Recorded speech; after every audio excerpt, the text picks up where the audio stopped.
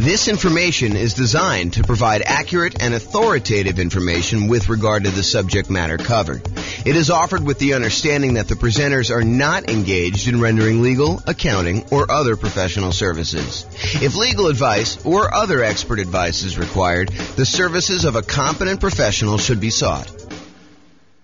Welcome to the Santa Barbara Real Estate Investing and Real Estate Financial Planning Podcast. Learn all about investing in real estate in Santa Barbara, California, the combination of real estate financial planning and modeling with numbers specific to Santa Barbara, plus syndicated, more generalized recordings of live and pre-recorded real estate investing classes, not all of them specific to Santa Barbara. Be sure to stay tuned after the podcast for a message from our sponsors.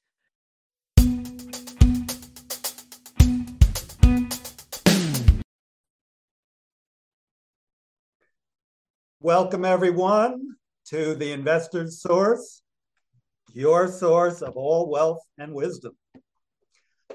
I am here today. I'm Dave Goldberg, president of Investor's Source. I am honored to have with us today a friend and someone I've known for basically back to the beginning of our company about 11 years ago, James Orr. James is one of the top real estate people in all of Northern Colorado. He's been a broker for Your Castle Real Estate for many, many years, focusing now on real estate education and real estate financial advising, which is a cool thing I haven't heard of much. So welcome, James, and I want to give you a little opportunity to introduce yourself. Tell us a little bit more about your background and what you've been doing these days. Thanks, Dave. I appreciate it. I'm James Orr. I took sabbatical probably about a year and a half ago now. Did sort of like a test retirement from real estate brokerage, and it turned into more of a full-time retirement sort of thing. But in my spare time, I'm working on our software that does financial modeling of real estate investments for like mom and pop landlords, primarily. Like, how long will it take you to acquire the number of rentals you want, and how risky is the strategy you're considering versus another strategy? And so in my spare time, in my quasi-retirement, that's more of what I've been doing lately. So yeah, thanks for having me on. Oh, great to have you on. And I listened to one of your most recent seminars, podcasts, and just a wealth of information about different ways to invest in real estate, especially with changing market conditions. And I've always been impressed by your mastery of some of the creative ways to purchase real estate and your real strength and analysis of deals and of portfolios. Really good stuff to have when you're an investor, to really know what you're doing and know all the numbers. So James, again, welcome. I think what's on the mind of most investors these days is the tumultuous market conditions that we're experiencing now and the changes, particularly in interest rates. We got inflation, we got a stock market that is plunging, if you will, just never know what it's going to do. And investors are really not used to that for the past 14 years or so. We've had kind of tailwinds behind us. Conditions have been great. That's made our lending much easier, but now things have changed. So just want to see from your perspective as just someone in the know about how some of these things affect market conditions, what do you think is this going to mean for the real estate market? What's it meaning right now?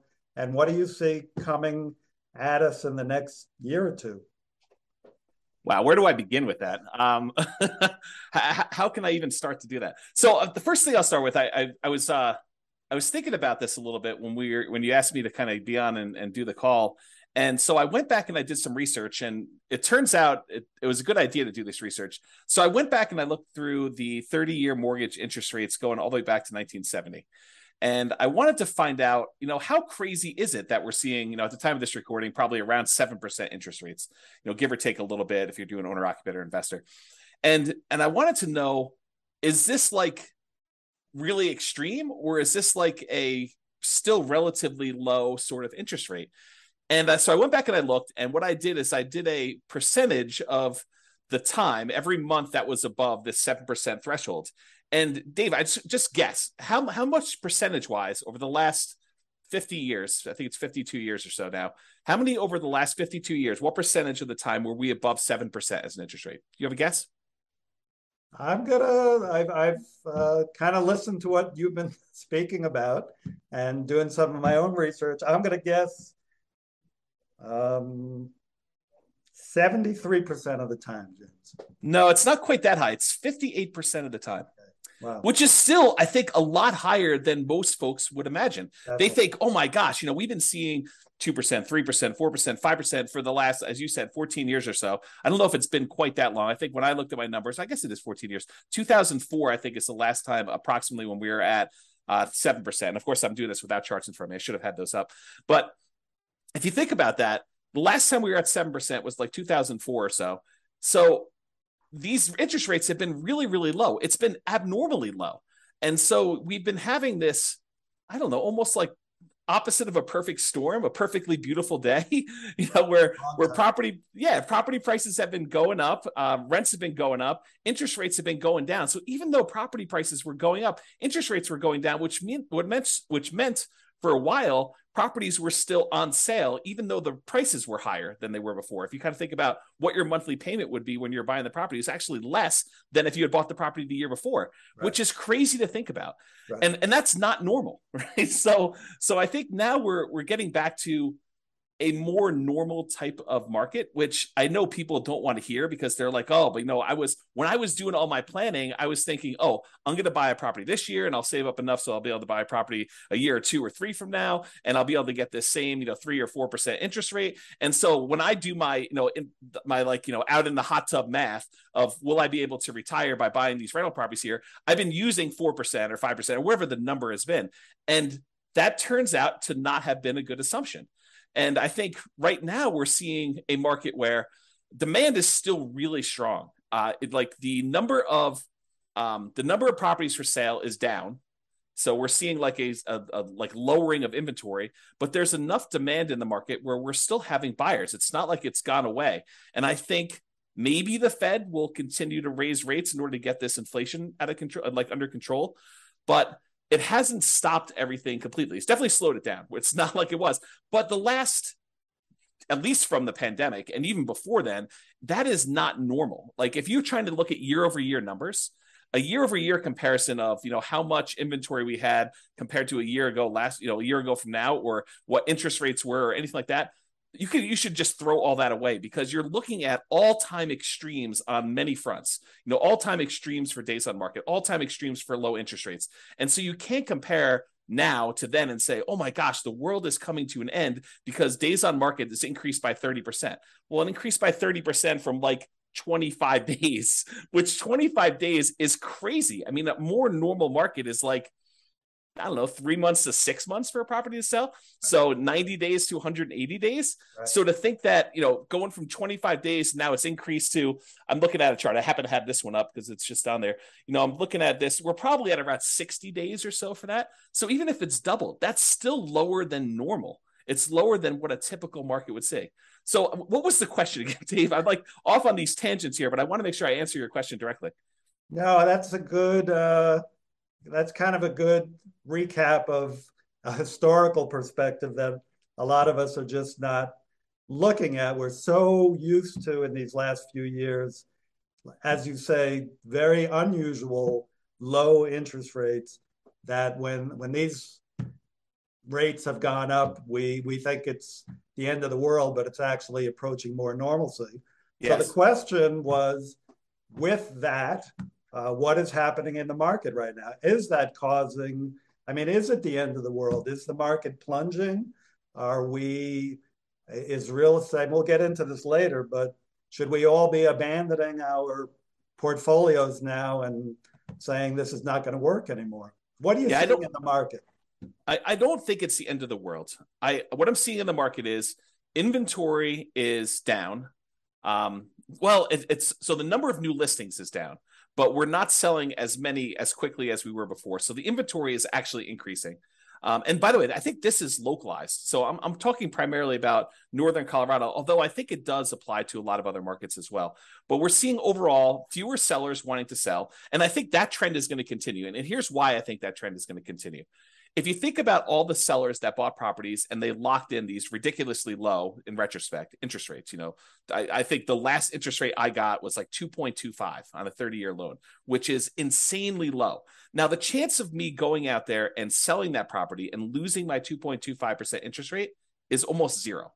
It would take some type of extreme motivation for me to want to get rid of that interest rate, because it's almost like free money, right? If inflation is normally, I don't know, 2 to 3%, and your interest rate is 2.25, your actual interest rate is lower than what inflation is. So that's just crazy to think about. So you have all these folks that got, 2, 3, 4% interest rates, and now interest rates are at 7. So there's a significant financial penalty, a disincentive for them to go out and sell their property, go buy one that's presumably more expensive at a higher interest rate and take a double hit on that. So I think that's one of the reasons why we're seeing fewer sellers sell their properties on the market. We're seeing just a lack of new listings coming on. So I think that's one of the reasons why we're going to see that. And that I think will continue for a little while. And no one knows. Maybe the Fed chairman knows sort of what he's thinking, but I don't know. Like, no one really knows what they're going to do with interest rates. There's speculation that they're going to continue to raise rates if we see inflation still continue to be above where they're trying to get it at. And they've stated publicly that they want their interest rate to be around 2%, and it's been whatever it was, 8% or something crazy. So they need to go down quite a bit. And so one of the levers they kind of pull on in order to adjust inflation is they raise interest rates to try to slow down the economy. And that may hurt. I mean, that may really punish a lot of folks in the economy. We're seeing prices of things go out of control, which is what the inflation is measuring and how they're trying to get it under control. But they're really trying to push those rates up in order to get inflation under control and get the economy there. But that may slow down things quite a bit. So all the buyers that were struggling, affordability is at like all-time lows. We're seeing prices go up really, really high over the last few years. And now with a combination of those and the really high interest rates, affordability, which is a measure of both those things, it's basically how affordable is a property based on the current price and the current interest rates that they can get on those. So affordability is like way, way down. And so you have a lot of folks that are priced out of buying houses, and they're really struggling to do that. So you take a big pool of the market that you used to have there, and you kind of pull that aside. Now, one of the things that is helping us is, unlike the 2007, 2008 sort of period where it was really, really easy, the availability of financing was at like all-time highs. We were trying to like encourage the economy by allowing almost anybody who wanted to get a mortgage to get a mortgage. So that was way up. It has not gone up. So this is very different than 2007, 2008. The availability of mortgages is really, really low right now, a very safe place to be for making loans.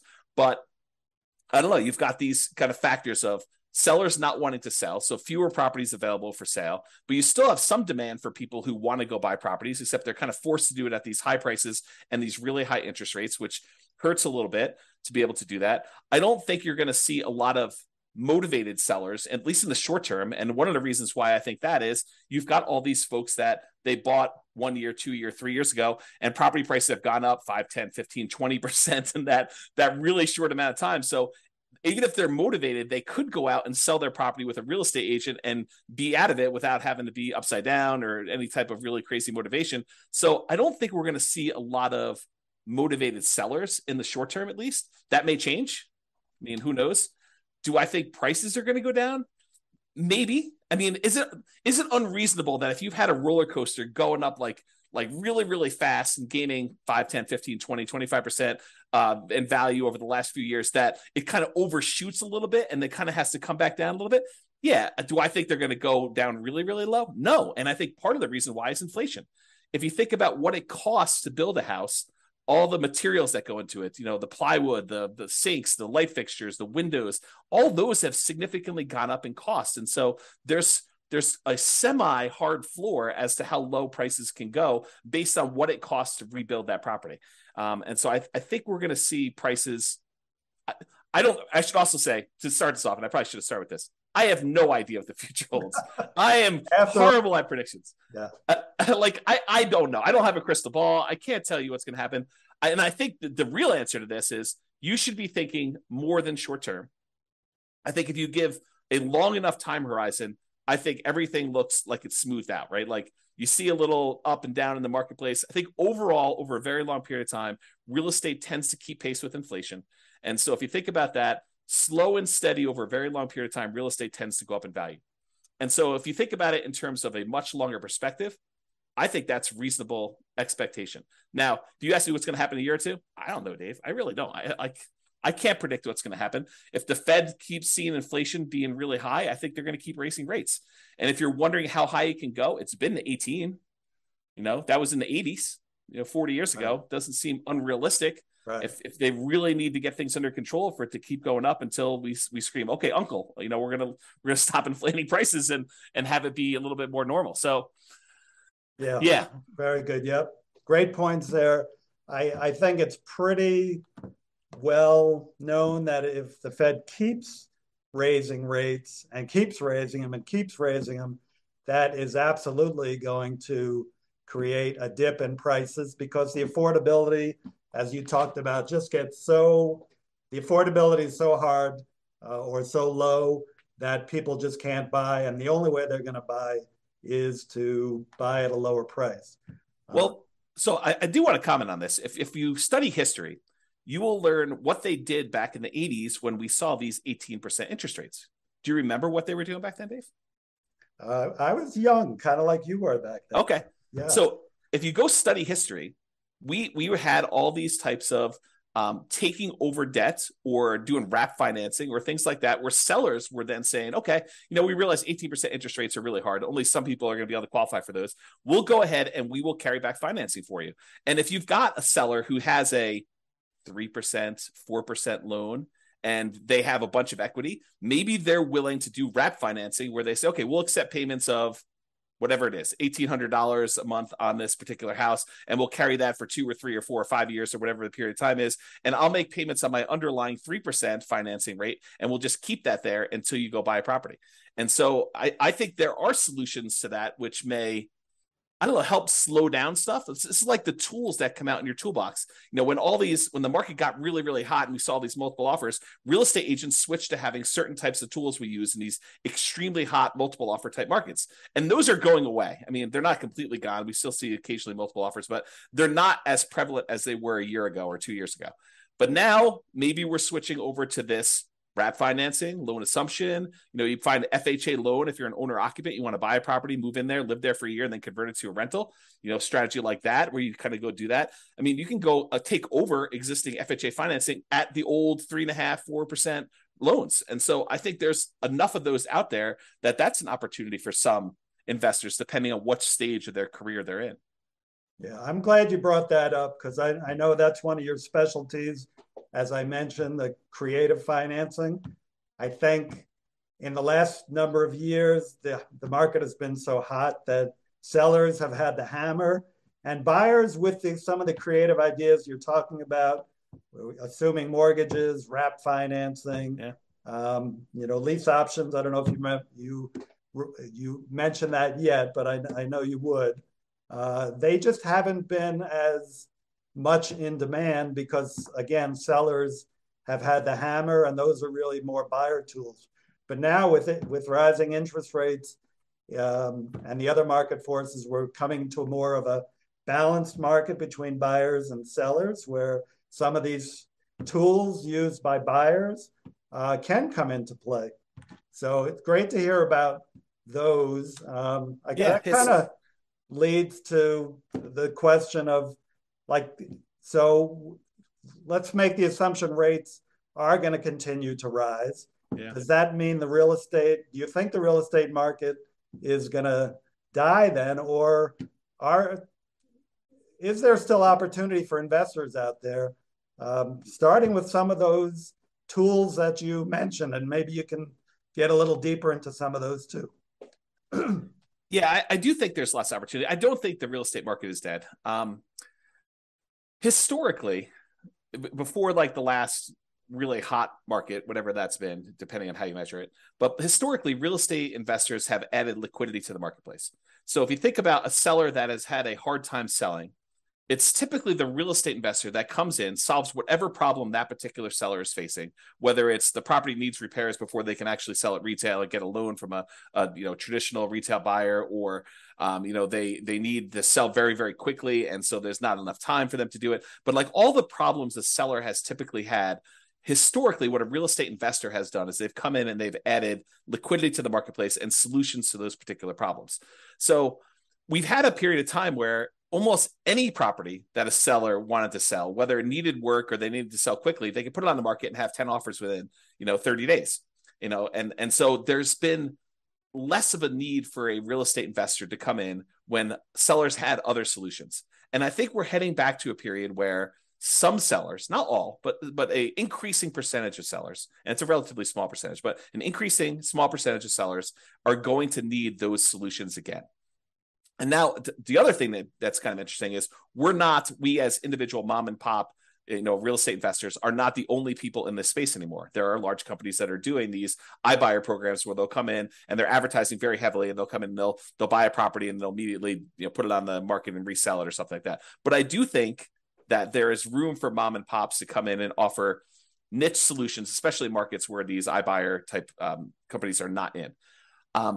So I think, yes, in the more traditional sense, all these creative solutions and trying to buy properties at a deep discount where they need to come in and do work and they have enough room in there to hold the property for 3 or 6 months or whatever it is in order to get the property sold, and opportunities to use money like yours in order to be able to go buy and fix and flip properties. I think those solutions are still available, and all the creative ones are available as well. And then I think the like meat of the market, because I think just looking at the numbers, there are more mom and pop landlords, people that are buying properties for long-term rental, than there are people doing fix and flips. I think the numbers are skewed more toward buy and hold. And you could correct me if I'm wrong on that, but that's my gut feeling in the marketplace. It's just number of transactions that happen based on one or another. So the question that becomes, are mom and pop landlords, people that are buying properties to rent out, are they have an opportunity in our upcoming market if interest rates stay where they are? And I think yes, but there's a whole bunch of caveats to that. Number one is you have to look at the investment more than just cash flow. There's a school of thought. There's a large group of people out there that believe that cash flow is everything, and that you don't buy a property unless it has cash flow. And that's the only reason you buy a rental property.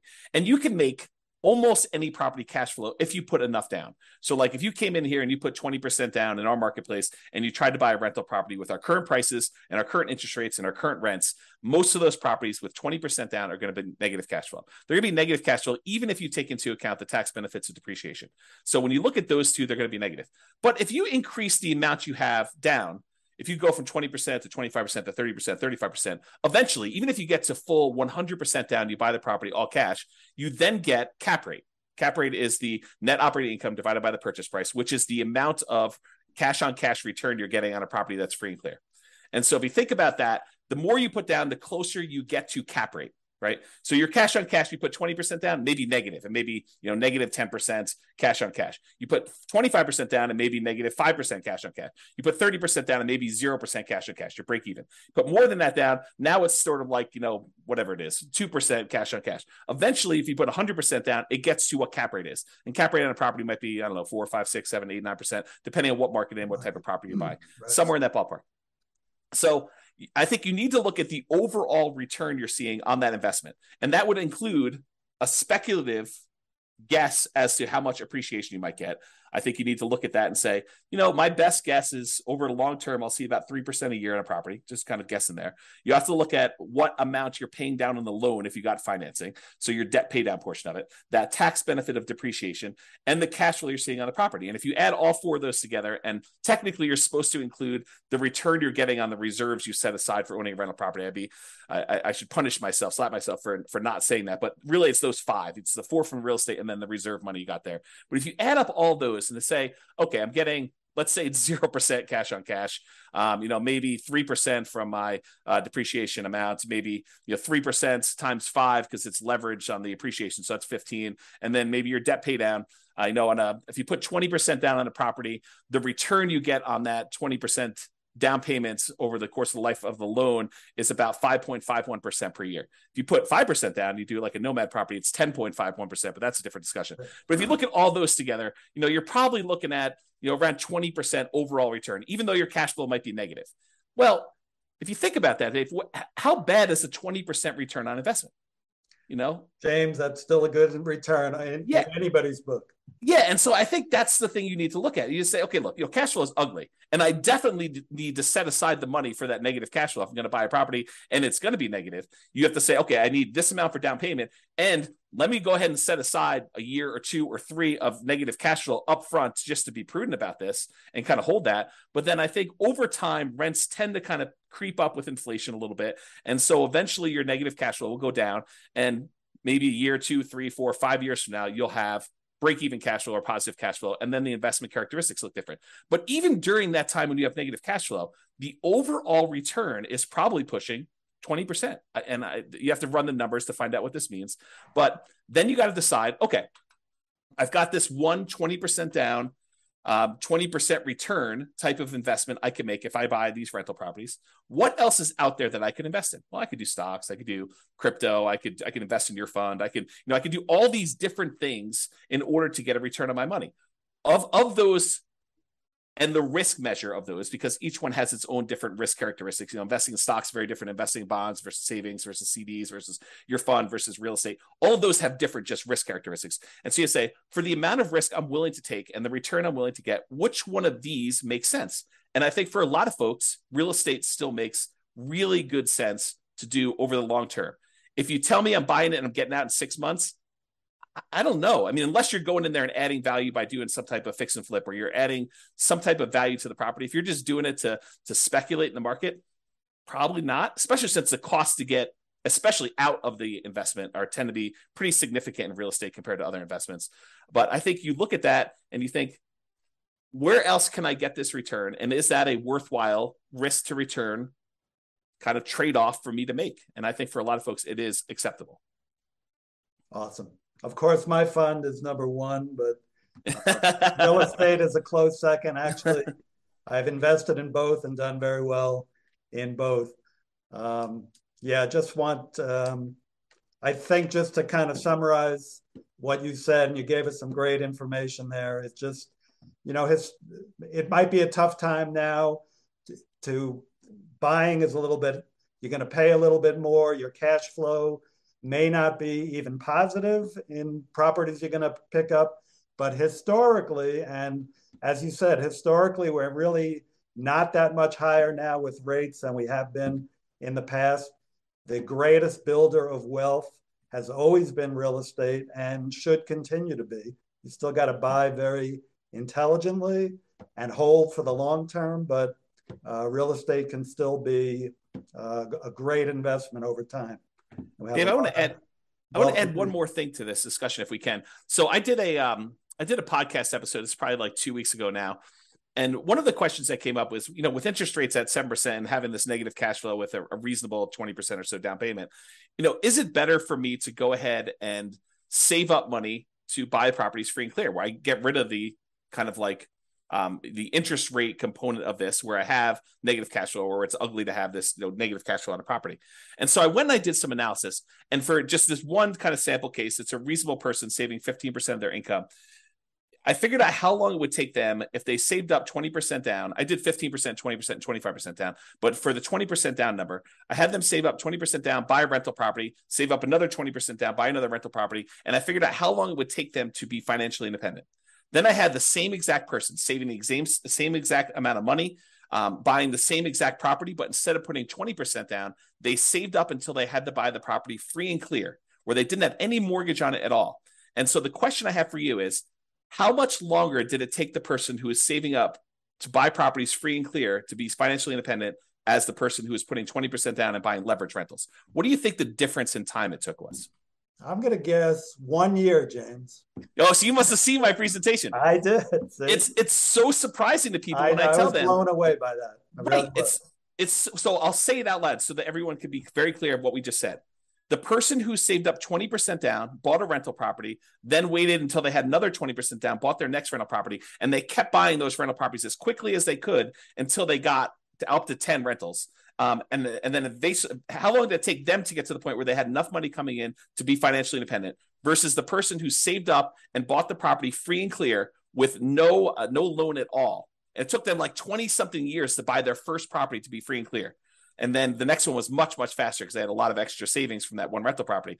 But it only took them 1 year more to be financially independent than somebody who is buying the rental properties and buying them with 20% down. And I think that blows people's minds. So if somebody is out there thinking, it's really hard for me to pull the trigger in this market, just save money.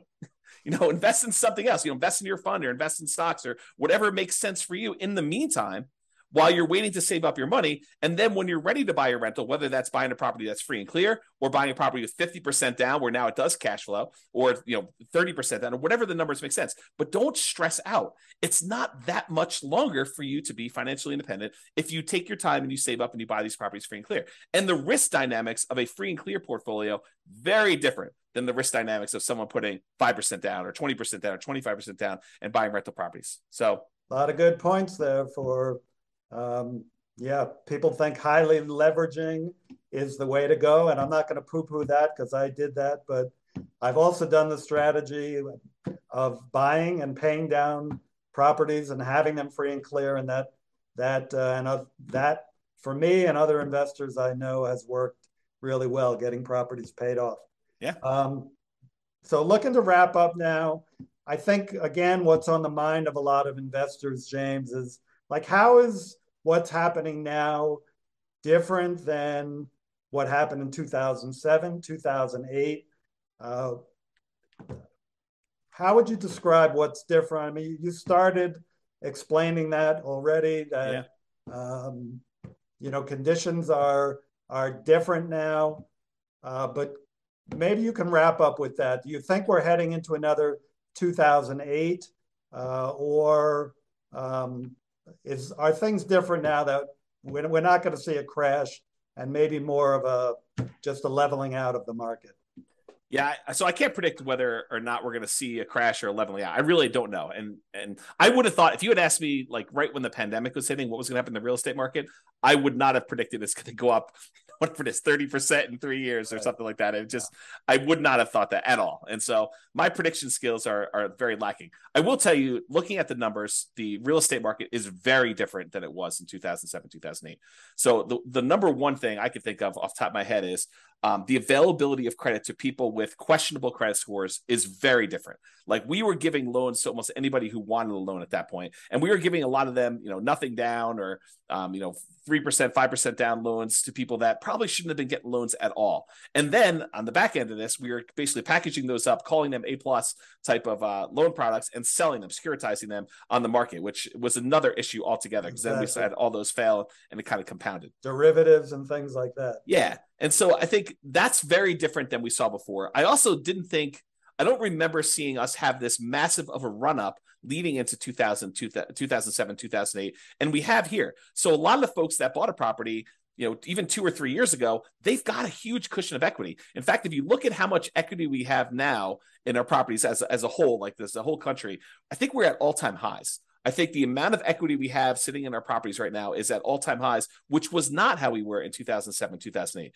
And so the question then becomes, well, how does, having our credit criteria, the availability of credit to people, be really, really low and have really good underwriting standards for those that are trying to get loans? So that's a much safer position than we were, that many years ago. And the fact that a lot of people that were motivated to sell before, that, if they needed to sell, they probably could still sell and actually break even or come out of it with a little bit of profit in it, that they'd still have this or be able to borrow against it if they need to kind of hold on to some stuff. Having that be different, what impact does that have moving forward, even if rates get much higher than they were in this kind of like pre-2007, 2008 period?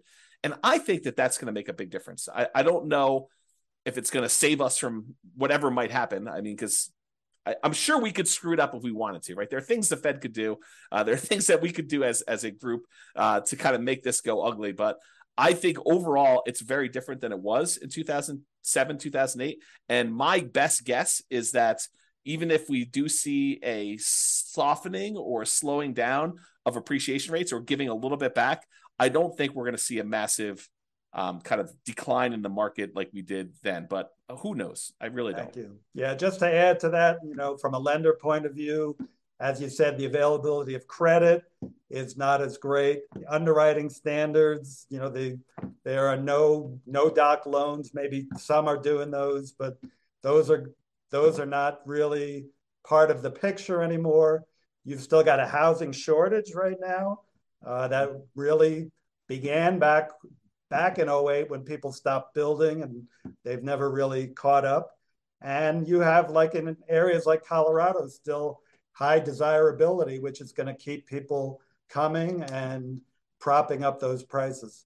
And, as you said, people who have low interest rate mortgages and they're looking to sell, they're not going to drop their price too much and go into a higher rate mortgage for what they're going to potentially buy if they've got this 2 or 3% mortgage on a house that they're in right now. They'll probably drop a little bit, but be reluctant just to dump something and then get into a much higher interest rate mortgage. So great points, James. Hey, thank you so much for enlightening us. Just a takeaway is that it feels like even though things are changing in the market and it might be softening, don't seem to be heading for a major crash, but you never know what's going to come down the pike. We got to just be smart investors and keep being really vigilant about what we're investing in. So yeah, the one tip for people that are moving forward from here is when you look at charts, try to look more than just the last 3 or 4 or 5 years. So when someone shows you that, we're up, foreclosures are up, 130%. Yeah, they're up 130% from almost zero. So you need to go look back at historical data over 10, 15, 20, even longer years if you can, just to find out what is more normal and are we moving toward a more normal type of market. Well said. Thank you very much, James. And we'll be in close touch. And thank you all. Thank you. Have a great one. Bye-bye.